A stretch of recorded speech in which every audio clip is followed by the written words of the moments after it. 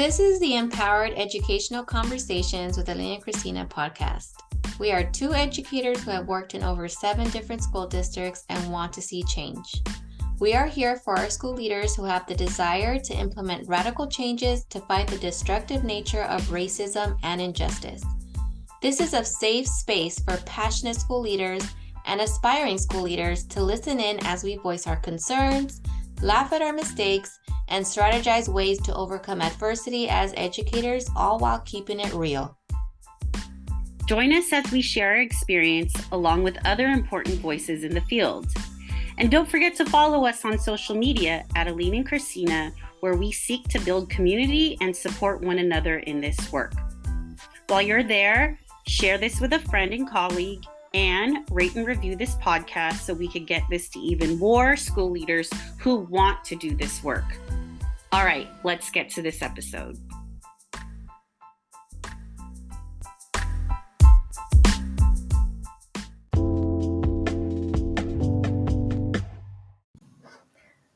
Welcome back to the Empowered Educational Conversations podcast with Aline and Christina, episode 71. I'm Aline, co-host of this podcast. I've been in education for 17 years as a former school counselor and high school assistant principal. I currently coach K-12 school leaders and revolutionizing the K-12 public school system. It's just me today. Christina and I could not get our schedules straight, and that just tells you how things are going for us right now. It is that time of school year where there is just so much going on and the break could not come fast enough. So we have been very busy with all the amazing work that we're trying to accomplish in our school districts, while also being full-time moms and just trying to engage in any single type of self-care that we can engage in to kind of keep us together. So we will be having an additional episode coming out next week. Usually we have episodes every other week, but we wanted to take some time to address what is happening in Gaza with Palestine and Israel. So we will be releasing an additional episode next week outside of our regular scheduled podcasts so that we can speak more on that from the experience that we're having in our school districts, what we're seeing around us, and also just what we encourage school leaders to engage in when understanding the situation and knowing how to approach this at your school sites. So stay tuned for that.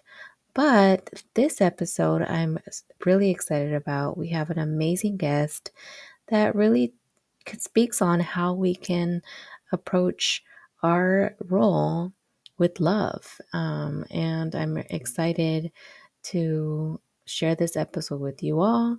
We have an amazing guest, so let's jump right on in and we'll talk again soon.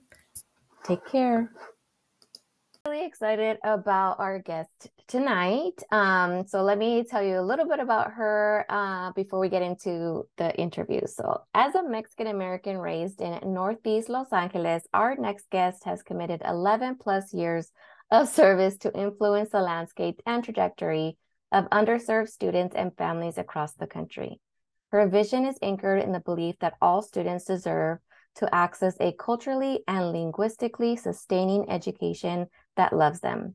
She has coached, evaluated, and trained 300 plus educators across multiple grade levels, content areas, and school models all over the nation.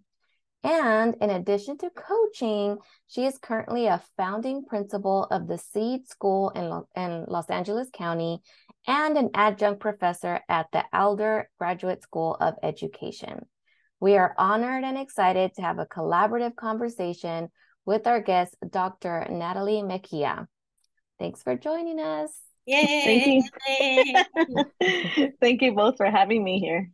We are so excited. Yes, so we're going to jump straight on into that very first question that we love to hear about. So, Natalie, is it okay if I call you Natalie? It is. Okay. Um, what's your educational journey that got to where you are today? Yes. Yeah, I mean, it's a long journey, right? How much time we got? You said. Just kidding. But I think when I think about, where I'm at today and what really propelled me to be here, I think it starts obviously in my childhood, really thinking about the opportunities that were afforded to me or not afforded to me, to be able to be in the position I'm in today. And for me, I come from a household that most people, when they meet me, they're like, "Oh, Doctora Mejia, you're so XYZ, you're, very A-type personality." And so I think that with those types of characteristics, there's assumptions made about what my journey may be, or what opportunities I had to get here. And I actually take a lot of pride in being from the hood, from the neighborhood, being a first generation Latina, proud parents. My parents come from Mexico, and take a lot of pride in knowing that in their journey to, the United States. My mom was actually born here in the United States. I always like to say I'm like 1.5, 1.5 first gen.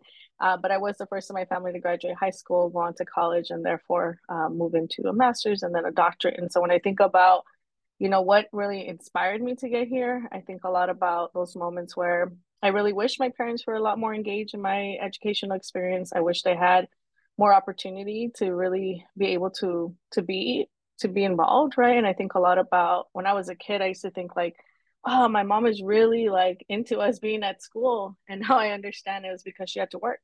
And it really was a form of making sure that her kids were fed, had an opportunity to be with safe adults that were taking care of them. And then it also exposed us to different opportunities that maybe her paycheck wasn't able to afford, right? And now I think back to like those days are really the opportunities that allowed me, because through that I gained mentors, through that I gained, hands-on experiences in the classroom, outside the classroom, was able to go on various field trips. My mom was a big advocate of like, whatever you could do that's free, do it. And so because of that, I went, like I said, I traveled in the United States, outside of the United States, with different opportunities through the school. I took on honors courses and different opportunities from my K-12 experience that really encouraged and inspired me to go on to college and then be on this pathway. And I specifically became an educator because, I was in between social work and education, and I got the chance to become a part of Teach for America. And I was like, okay, in between going to Columbia for grad school, and paying $80,000 in tuition, room and board, or I could, well, I wasn't offered 80,000, but I was like, oh, I could make a paycheck. And so it really came down to like, giving myself an opportunity to earn some money while going to school. I got my master's at Johns Hopkins, and being able to be in the classroom with children, which I really love and value. And so fast forward now almost 13 years later, 14 years later, serving as principal.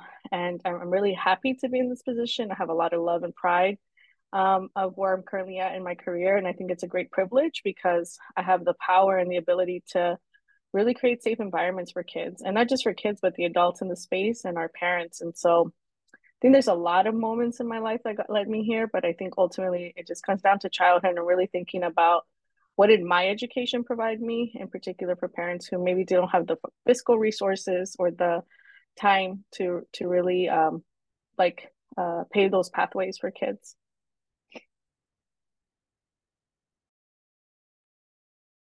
I really like what you just said about like really one understanding the value placed on education. A lot of reasons being that, this was a place that you could be at, or my mom had to work.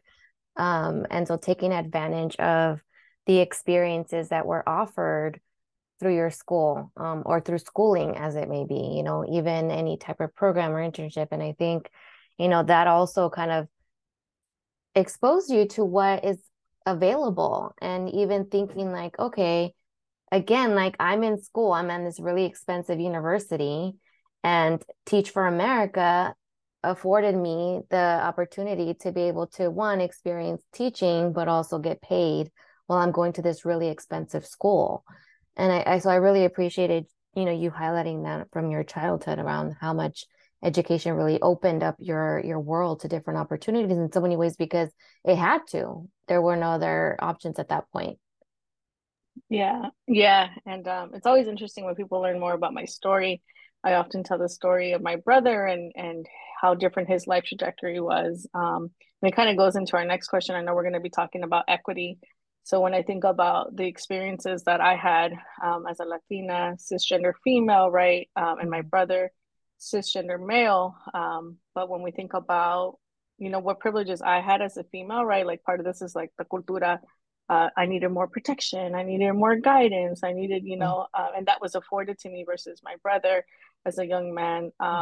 Being expected to know how to navigate these things, right, and navigate life. And he ended up getting locked up by the time he was in high school. And so that really had a profound impact in who I wanted to serve and how I wanted to serve, right? And I think a lot about this equity piece around like if my brother would have gotten the support that he needed in and out of the classroom, how different could his life be, right? If someone would have intervened and would have seen him more than what he was presenting, right? The behaviors, like how different would his life trajectory be? And even now, right? Like he has been in and out of the system multiple times. And so I see the impact that that has on him and his children and the limitations it can place, right? Because we know that once you're in your system, you lose certain privileges in society, right? From the right to vote to different access points. And I think for me, when I think about um, the fact that people as a, maybe because I am a girl or a female, they were like, oh, she needs more hand holding, she needs more support. So like there was privilege in that. And I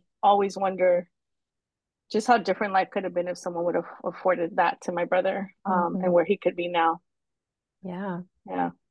Natalie, as I like from the jump, like just listening to you from the beginning, I'm just like, oh, like so many things you said, like hella hit home.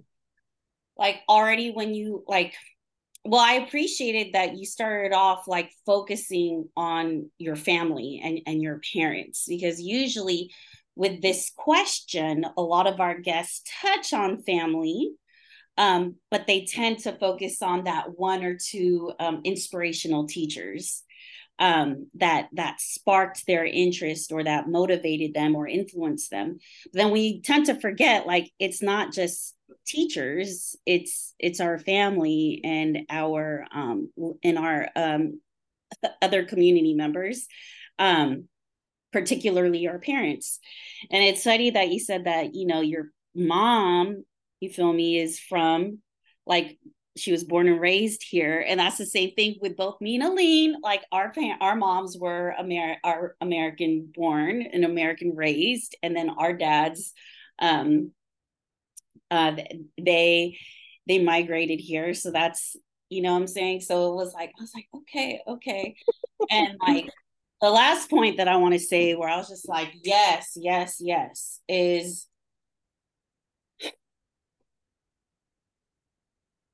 just the commonality of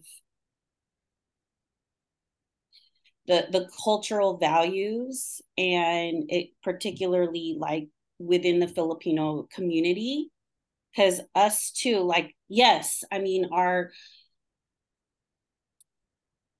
education was important in my family, but my parents were like, in a nutshell, they're definitely more strict with me. They definitely had higher expectations for me. Probably, what I'm saying, checked my homework a little bit more, definitely pushed me a little bit more. And it's not, absolutely, it's not because they loved me more. And, I would always like to think that I'm the favorite child. I was just the baby as well as the girl. But yeah, I always wonder about that too, right? It's like, I wonder. And by the way, my he's doing well, but what I'm saying, like, everyone has a different journey when it comes to adulthood. But I've always been curious about that. And like, that being able to have that influence, whether it is a parent or it is a teacher or it is a counselor, like how things would be different. And like Aline and I, we've talked about this before in previous podcasts, where like she and I went to the same school. She and I had the same counselor, but yet we had different experiences. So, I mean, that's the same thing with parenting, right? And like, it's like we have the same parents, but at the same time, we have different experiences too. And so just wondering, like, that wonder of like, I wonder if. Yeah. Yeah. And I've thought a lot about this, right? Because I think, again, right, I have a doctorate. I was able to be successful within this domain, right, of life. And why wasn't that afforded to my brother? And I think the more I think about this, because again, grew up with same household, same family, same parents, right, same values. I mean, I think that's what leads me to believe, right? Like there's a belief around how we, quote unquote, support young girls or control young girls, right? Depending on your parents' archetype or style of parenting. And I thought a lot about how our within the Latino culture in particular, right? What does it mean to be a young woman of color and how I was, socialized into being and how I even now how that shows up in my leadership, right? I actually ended up writing my whole dissertation on leadership, in particular for Latina women, and really thinking about. I wrote about Latinas in the principal seat and how our principalship is influenced by our cultural values, and then how we then lead right from a servant mind frame or a framework, and thinking about then how does that show up in our journey to social justice and equity, right? And I think for me, I think these are all the things that are not necessarily told, right? I'm not told, oh, because you're a girl, we have to do X, Y, Z, but it just happened. I was socialized that way. And so I learned and I became more aware as I got older and understanding that there was an expectation for me. And with that came the responsibility, right, to pave the way for my younger sister, who is also in education and did Teach for America and also has her master's. Keep telling her to go get her doctorate, she won't do it. But she, there was an expectation for us as women, and what that meant. And it's interesting enough because it's also like machismo played a role in that too. And so it's like you can be successful to a certain extent. And then thinking about how do we then find husbands or significant others or partners to like, validate us. And it was like, it's a very interesting pathway as I think about, again, how culture plays a role in all this. But when I think about my journey within education, I do believe that because I was that A type student or that, the good girl, quote unquote, the student who always did the right thing, the student who followed directions, right? That afforded me different opportunities in a way that some other students presently don't have, right? Because they may push back or they're more vocal or, what they lead with their emotions. And some people don't know how to engage. And so therefore they just lose out. And that's why I'm a principal, because I think like, well, we got to change that. I believe that all communication or all behavior is a form of communication. My responsibility is to figure out how do I then like interpret that, and then how do I support them, right? Whether it's supporting my staff to directly work with the student in or out of the classroom, or it's working one-on-one with the student and in a special advisory or in a one-on-one space, or working in partnership with the families. Something I have offered this year, I had a situation, and again, I'm at a boarding school, so I have the gift of time, where I had a student who was really struggling with her father, and there was just zero communication. And the dad was very adamant in letting me know that this is who the child was, and this is just the only way this person was going to be. And so I knew very early on in that interesting interaction that like I have to create a space for them to see each other as, in their full humanity, and try to figure out how do I support as a principal. And so I invited him to dinner and was like, hey, like at the school, right? Do you want to come and join us for dinner? And I brought, his daughter along, and we just played a game. We just played like this memory game, and they just started laughing and having a good time. And then I said, it'd be great if you came back next week. Maybe at this time, maybe you can bring something, a favorite dish of yours. So he brought some tacos and some horchata. And then the next time it was just the three of us, and we had a conversation around his childhood. I said, I don't know you. I want to get to know more about you. Where did you grow up, and how was that experience for you? What role did education play for you? And he's an immigrant, and he shared that he didn't really get an opportunity to go and actually learn, and so that's why it's so important for him. And he knows that he has to be rigid in order for his daughter to get there, right? And so then like they came back the next 2 weeks, and we had another dinner, and every 2 weeks we just kept adding an additional question, playing a different game. By the end of it, I remember him telling me, he called me, he just said, Dr. Mejia, like, you've done more for me and my daughter than the social worker has done in the last 2 years that we've been with her. Just playing with her, allowing me to understand that she's growing and she's evolving and she has different needs, and her learning more about me, like we're relating better. And I think that's a beautiful story, right? That I love to share, because when you're able to connect with people and you just create an opportunity for people to talk, like in shared humanity, right? Whether you're an adult or a child, you can see opportunities for people to connect, and then just find where are we more similar than we are different. And the student's no longer with us, unfortunately. She's transferred on to a different high school, but I still think of like what a gift it was to be able to have that in my first year of principalship, where I was able to create those types of experiences for them to heal right through their relationship and Yeah. to strengthen their communication. Yeah. That's a beautiful story, which also makes me want to know more about your school. So, like, your principal, the founding principal of this school, boarding school in LA. So, tell us a little bit more, kind of like about your school, and also because you brought this up, and we do want to talk about like equity. And so, tell us more about your school, and also for you how what it means to be equity focused, as a leader of this, new school as you founded. So um Yeah. So I have the privilege of being the founding principal at the Seed School of Los Angeles County. We are the first public boarding school in the state of California. There are only four public boarding schools that exist in all across America. And so for me, I first heard of the Seed Network when I was a teacher in Baltimore, Maryland. That's where I started my career. And I remember we lost some of our students, right? Because they were going to this public boarding school. And I remember parents saying, like, does this exist? Is this real? They offer XYZ. And I'm like, I don't know. Let's go check it out, right? Checked out their website.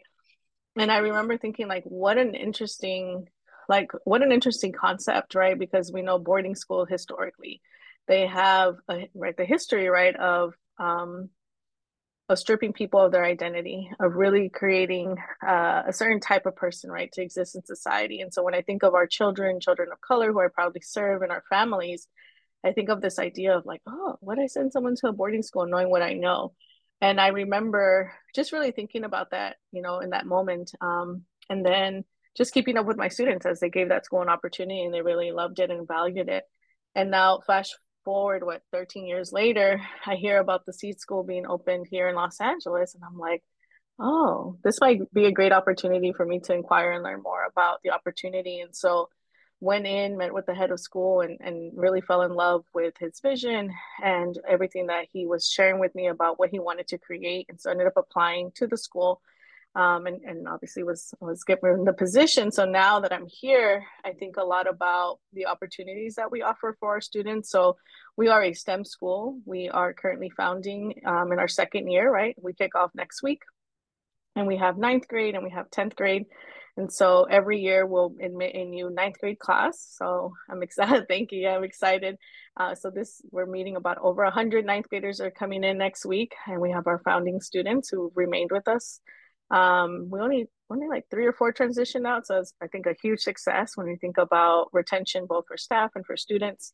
And so the Seed School is a STEM school. We partner with Metro, where our students get access to learning about different types of engineering, project management. They even get to present to the CEO of Metro, where they had to create this is the different modules, right? Different projects. They create their own podcasts. They learn how to run a budget. We got to go and see the unveiling of the new Metro rail that's going to connect to the LAX airport, where they actually got to walk the railway, meet the engineers, and ask their questions. They had to design a metro station that was inclusive of different physical mobilities or immobility. They had to think through in a natural disaster, how would they communicate and be able to express that the lines are down. And it was just such a beautiful process to see our kids engaging in project-based learning and thinking through with the engineers, how do you problem solve through that? And so I love that a part of our partnership, right? Because it allows our students to be able to speak and share their ideas and think through concretely, like, yeah, if I want to be an engineer, like, what do they actually do, and how do I take those pathways? Because they have multiple conversations with them. They see them 2 times a week, and they're with us for the next 4 years. So I'm excited. They also get a mentor through this experience. So really great opportunities. I really value that relationship. In addition to the Metro partnership, we of course partner with different organizations that come onto our campus and create clubs at our school. So when people ask, like, how does a boarding school work? I usually say, think of our school in 3 teams. The first team is like your overnight team that works with their children, or really make sure that they're sleeping from midnight till about 8:30. They make sure they're in bed, that they're safe. They wake up, they shower, they brush their teeth, they get dressed, and then they go have breakfast. Then we come on as the instructional team. This is your more traditional schooling, right? Where it's like from 8:30 to 4 o'clock. They're in their classrooms. We offer 8 different courses. They go to their classes. We have, nutrition, lunch, the more traditional high school experience. And then we have our student life team that is there from 3 to midnight. So at 4 o'clock, when kids dismiss, they pick them up from wherever the designated space is. And then kids go into student life programming, which includes tutoring, it includes enrichment clubs, it includes remediation clubs, it includes Metro seminar, it includes different Sparks activities that they participate, from singing to dance to music creation to like sports, right? We just launched, I think we're have like seven sports that are launching. Actually today our girls football team was playing. So different sports that they can participate and engage in. And they do that, they have dinner, they come back, they shower, they go to the tutorials and then shower, and then it's lights out at 10 o'clock, or at least staying in your room, because we know teenagers, they don't always do lights off, but they're in their rooms and they're safe. And then they wake up and do it again. And that's what we do Monday through Friday. And it's been such an interesting experience for me to not just be a principal, but to serve like more like a mother figure or a guardian figure, depending on our students' backgrounds, and just being that support person. So like from loving them through like, I have nightmares and I'm struggling, I can't sleep, to like, I really miss my parents and I want to go home, to like, I'm happy to be here because my home environment isn't the safest. And now I know I have a designated safe space to sleep every night. And so I've learned a lot. I've grown a lot in this experience. I've cried a lot. It's a big role. It's a great responsibility. And I am someone who loves and values the trust from parents, right? So like I carry it even with mass weight, right? Like more ganas to really try to be better. And so when I think about being equity focused as a leader, I think about what is it that the kids need? What is the data showing me that the needs are, right? From social emotional needs to academic needs to like just straight up like fiscal needs. Some of our parents just need support paying bills and thinking through. And of course, we are in a public school, so really thinking about how do we bridge and build those community partnerships to help support us. So we are expanding each year. This year, we actually brought a community liaison who will be working with us when our parents are in crisis, right? Like whether you're experiencing houselessness in the moment, or you just are facing a immigration, something with your immigration status, or you just quite frankly are just struggling emotionally, right? So we brought in a community liaison person. We partnered last year with someone who works with she's an AMFT who actually comes and does monthly seminars with our parents to help them, like, what are some de-escalation strategies? How do you understand when you're feeling triggered? How do you respond when you're feeling triggered or activated, right? She does just host a whole bunch of different workshops. She just hosted one last week on the transition from middle school to high school, and then also from the transition from a public traditional school to a boarding school, and what does that look like. And so I love that we're creating these spaces, because it really is a holistic approach to serving our children and seeing that it's not just what we can control, but also like how do we bring in the family, right? Because we know that they love them and they love their children, and it could be just an opportunity for them to partner with us. And when you think of high schools in particular, when I think about being equity focused, I think about how do we create the conditions to invite families in to partner with us to serve their children in and out of the classroom? Because I've served at a high school before as an assistant principal, and it was honestly really sad for me to see like how many parents didn't show up to parent conferences, how many of them were so uninvolved even at the ninth grade. And I'm just like, no, this is when our kids need us the most, right? Like they're making a lot of these life decisions, and we want you to be a part of it. So equity for me is ensuring that kids get what they need every single day. It's also ensuring that my staff gets what they need to the best of my ability within the means that I'm provided, right? Fiscal means that I have, the human capital that I have access to, the development that I'm able to offer, right? Because I also know I'm only one woman and I had to learn that the hard way year one when I was so exhausted, because I was just trying to do and be everything, right? And I think this year I'm trying my best to build capacity to remind myself that I am just, one person, and I have to bring others in and help, allow them to help each other, and to also like just honestly shed light to the expertise that they have to offer and the skill sets that they bring. And it's been a lot more calmer for me lately. Like I feel very calm going into the new school year, because I learned last year that no matter what happens, I'm very lucky to be a part of a team. And one way or another, we're going to find the solutions because we love our kids. And so when I think about, you read my bio, I'm very intentional on using the word love, because I think it's important to like, yes, create a rigorous, culturally responsive educational experience, but it has to have love. Like it has to be rooted in love, right? Like if I lead with love, I feel like my teachers will teach from a place of love, and the kids will receive love. And when I think about healing and wellness, I think like that's what we need in schools, because we know that for many years hasn't been the case, and especially coming out of COVID, like we're rebuilding relationships with kids. And one of the things that I tell my staff all the time is like, safety isn't just a physical safety, it's like a psychological safety and commitment. And it's our responsibility to figure out how do we create that psychological safety for our children. And also, how do I, as an administrator, create that for you? Because you're charged with the responsibility of doing that for our students, right, within your classroom. So it's a lot of work, but I love it. And I'm just happy to be a part of a school that believes in equity, right? That believes that we respond to students' needs as they come up, that understands that the allocation of resources will differ, and that's okay because we're responding to the individual needs of our students. Okay, first of all, I got a comment, and then I do have a question. But my comment is like, I'm just thank you for saying that. Like an equity practice is leveraging your folks, right? And using the expertise, because it doesn't matter. Like we could have been the bomb ass teachers, counselors. Yeah, I mean, all three of us got our master's and doctorate, but we're not experts at everything. Yeah. And there's only so much we could do. And we got to leverage our people, or else we're taking we're like disempowering ourselves. We're leading our life to burnout, and then the students and the staff aren't getting their needs met because there's someone else that could be meeting their needs better than us. So like really identifying your people, acknowledging their strength and skills, and doing that shared leadership. So that was the first thing I wanted to say. Second thing I wanted to say was I was super excited for this interview because as soon as I read that you are a principal at a boarding school, like I just had heck of questions. Like, yeah, I have like a lot of assumptions. Like the first thing that comes to mind is like Dead Poets Society. Like, oh, the teachers must live there, and the principal walks around to make sure checks to make sure all the lights are off by a certain time. And so thank you for sharing. Like what really hit me were the three teams.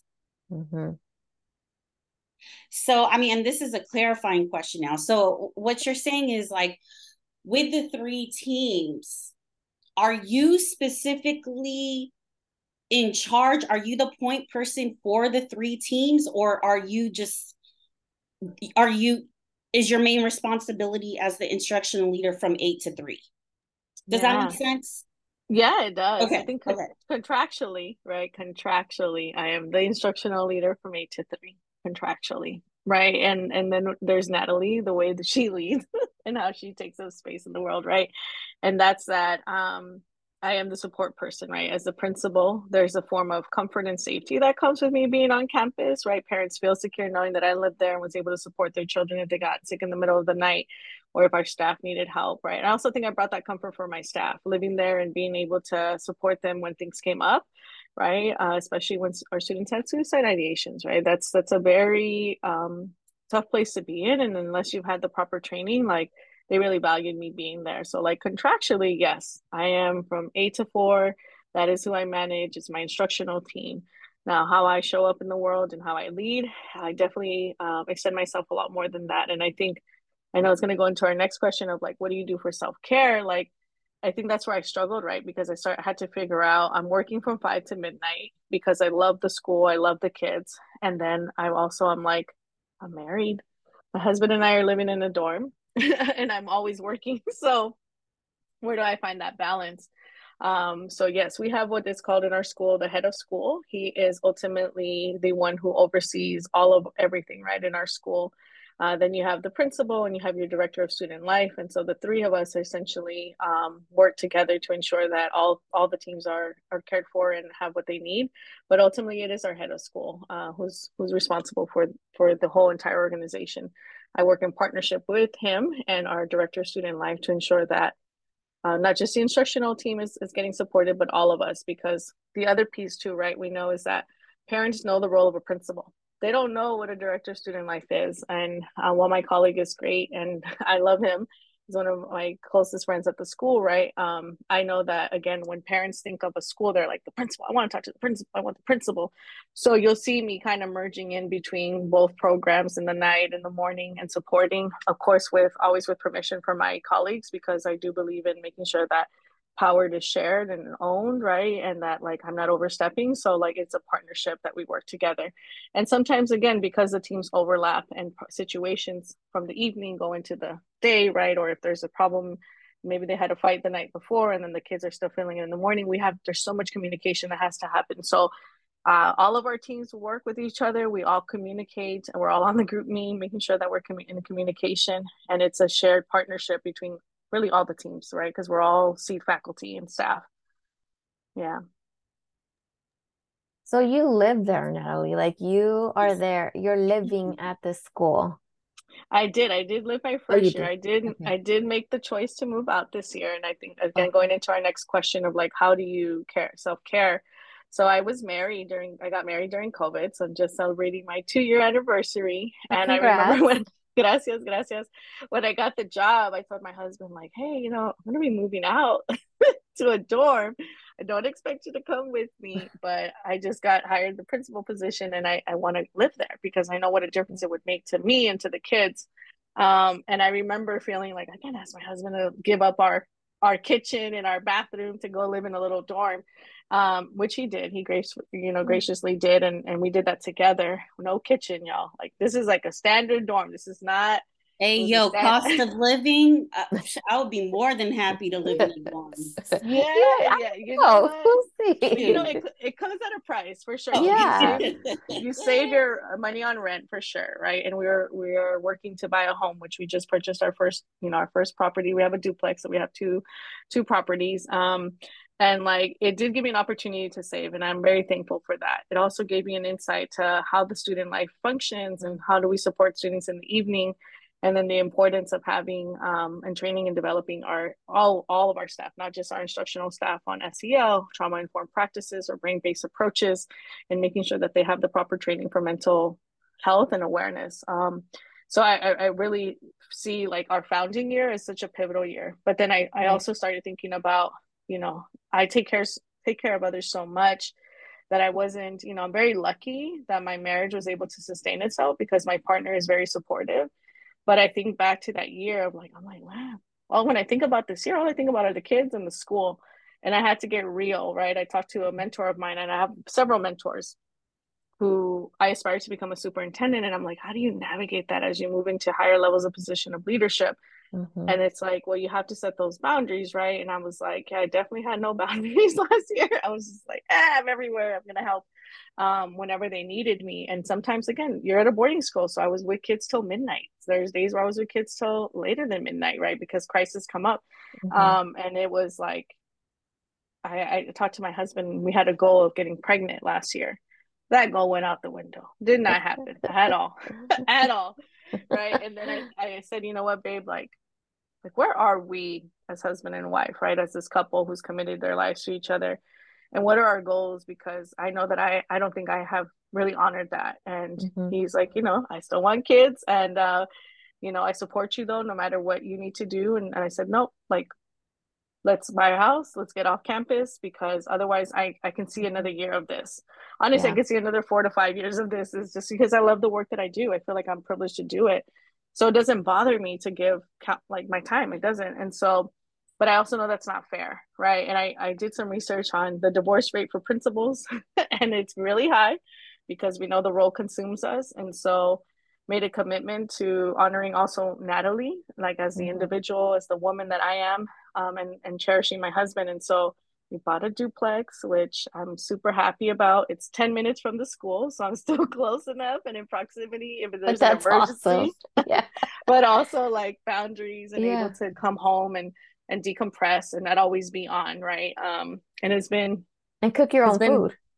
and kick, yeah, yeah, because we were making in the air fryer. So I don't cook, so that's how I survive. My husband does all the cooking, and he did wonderful meals and the like amazing, delicious meals in the air fryer. But I know he missed being Mm-hmm. able to have like a barbecue and have people over, right? Because we're in a dorm, and then there's rules, expectations. Like Yeah. you can't certain expectations because you're with other children. Like you can't have Mm-hmm. certain people over and all these things. So there's a lot of restrictions, of course, due to safety reasons. Mm-hmm. But it's like pieces of your life that are missing. And I was actually checking in with my mentor today. She said, what do you value most now that you're in your house? I said, honestly, I missed having a couch. Like all we had was the bed, our bed and his desk and a little place for the air fryer and our mini fridge.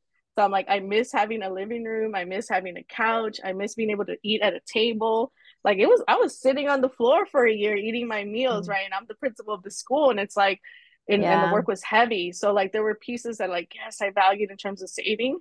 And I'm very thankful. And there's pieces that I'm Mm-hmm. like, I love being able to be home and not, when I'm going to throw my trash out at 8, no one's like, hey, Dr. Mejia, you have a minute? It's like, Mm-hmm. I can take that off, be at home and take Okay, care of myself. I take it back. I didn't realize it was a dorm.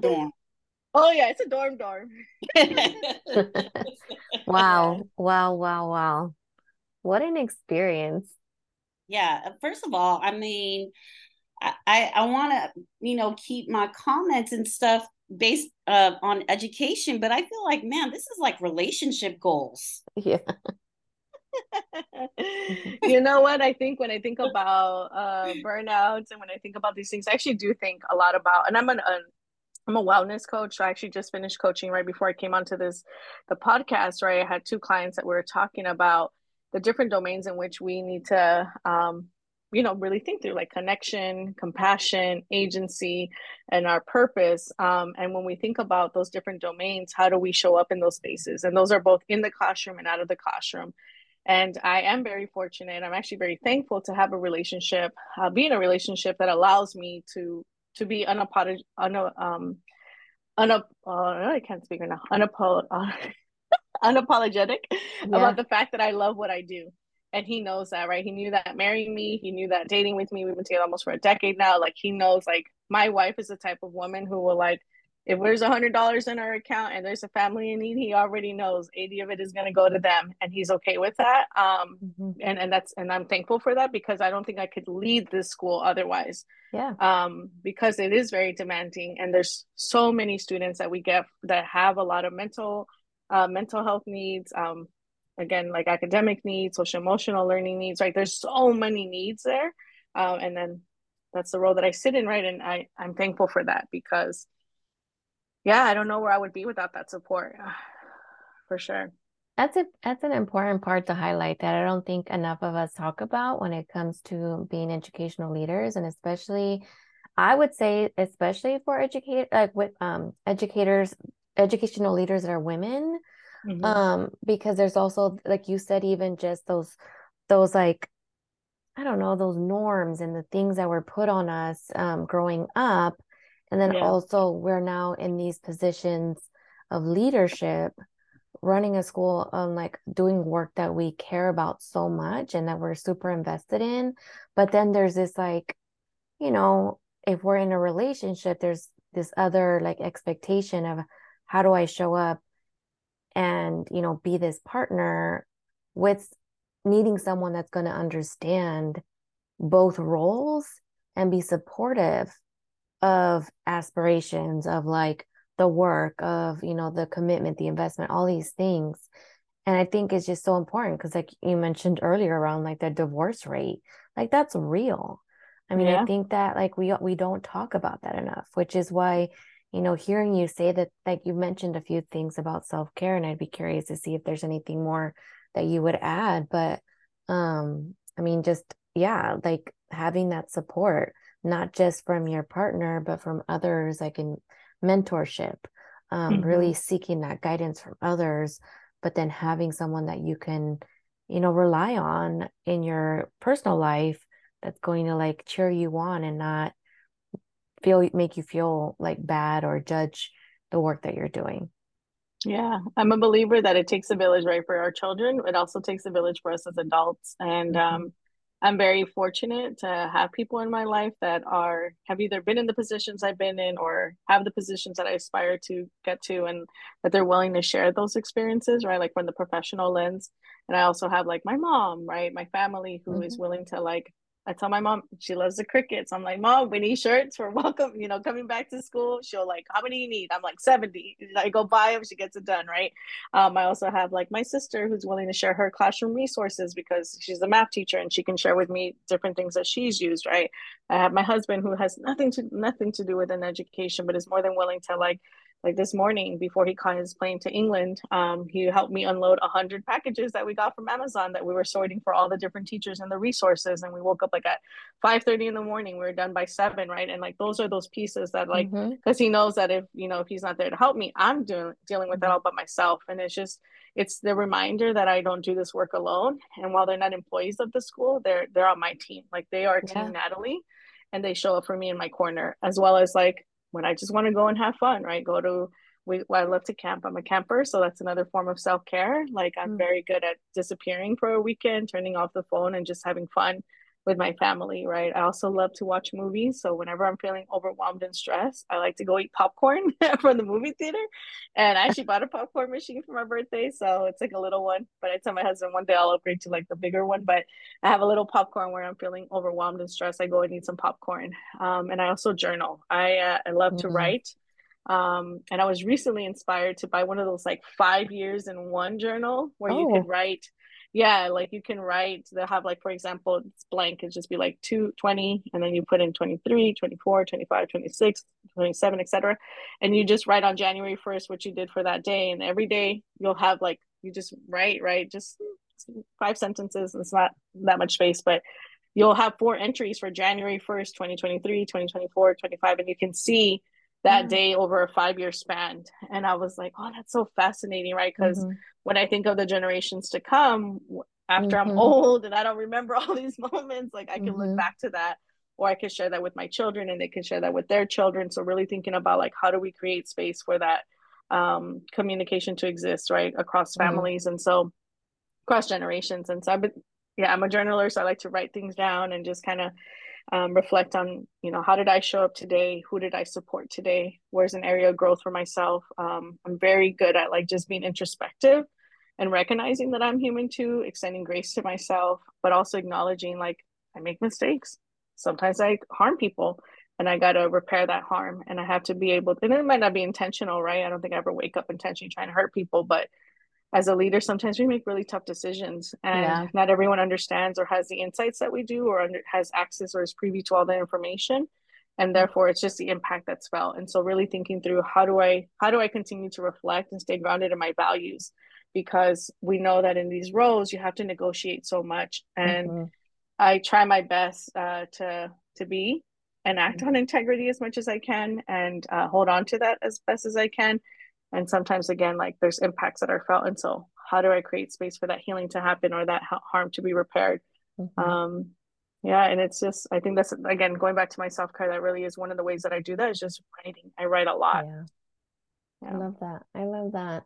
My goodness. I mean, you just gave us like a lot of ideas when it comes to, just self-care and some of the things that, because oftentimes like self-care becomes this like, I don't know, like this beautiful like marketed wish list of like how you're supposed to take care of yourself.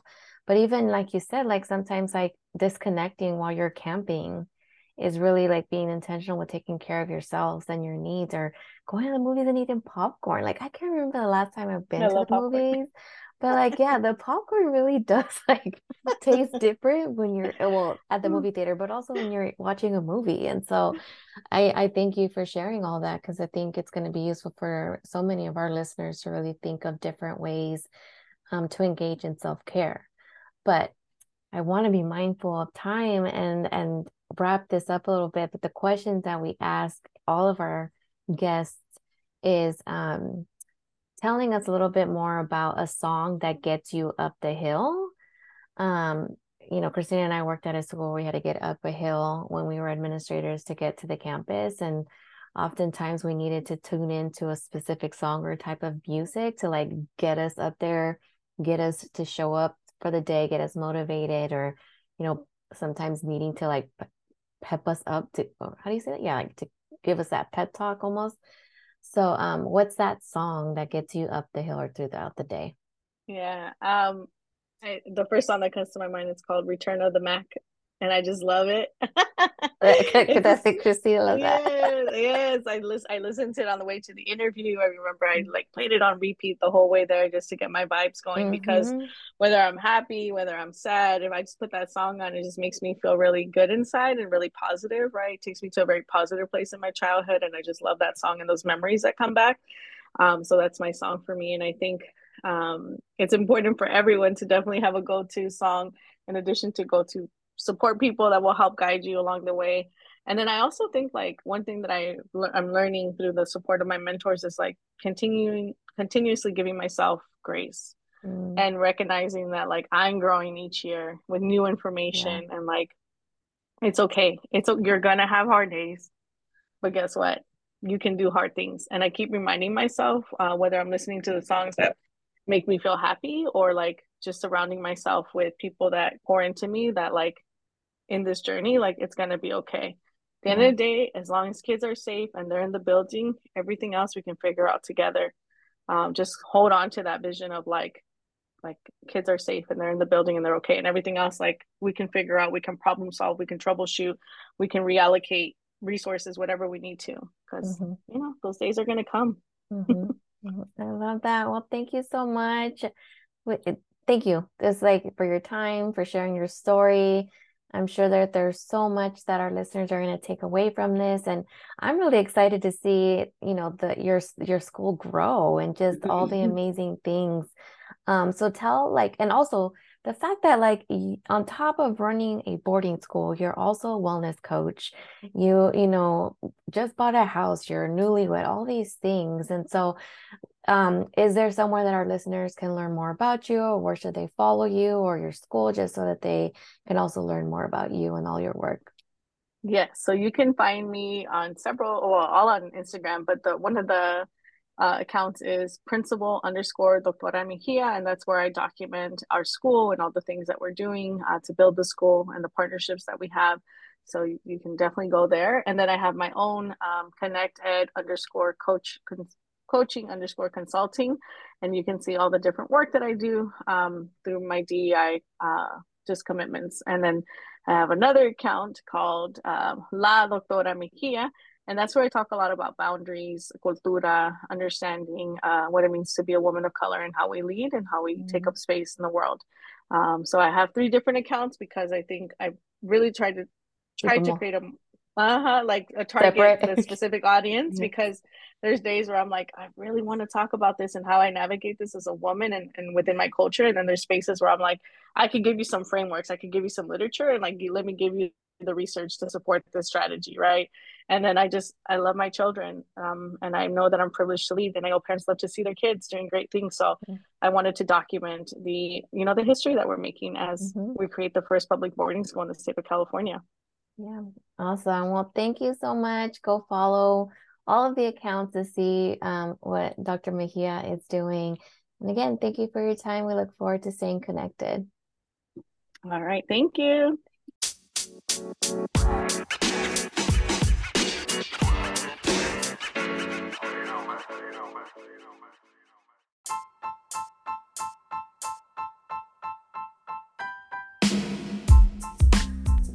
We hope you enjoyed this conversation. Don't forget to follow us on Instagram at Alina Christina. Check out our content and engage in a conversation with us through the comments or DMs. Also, please help us grow and share this with your friends, colleagues, as well as post on your social media. We look forward to next time. Take it easy.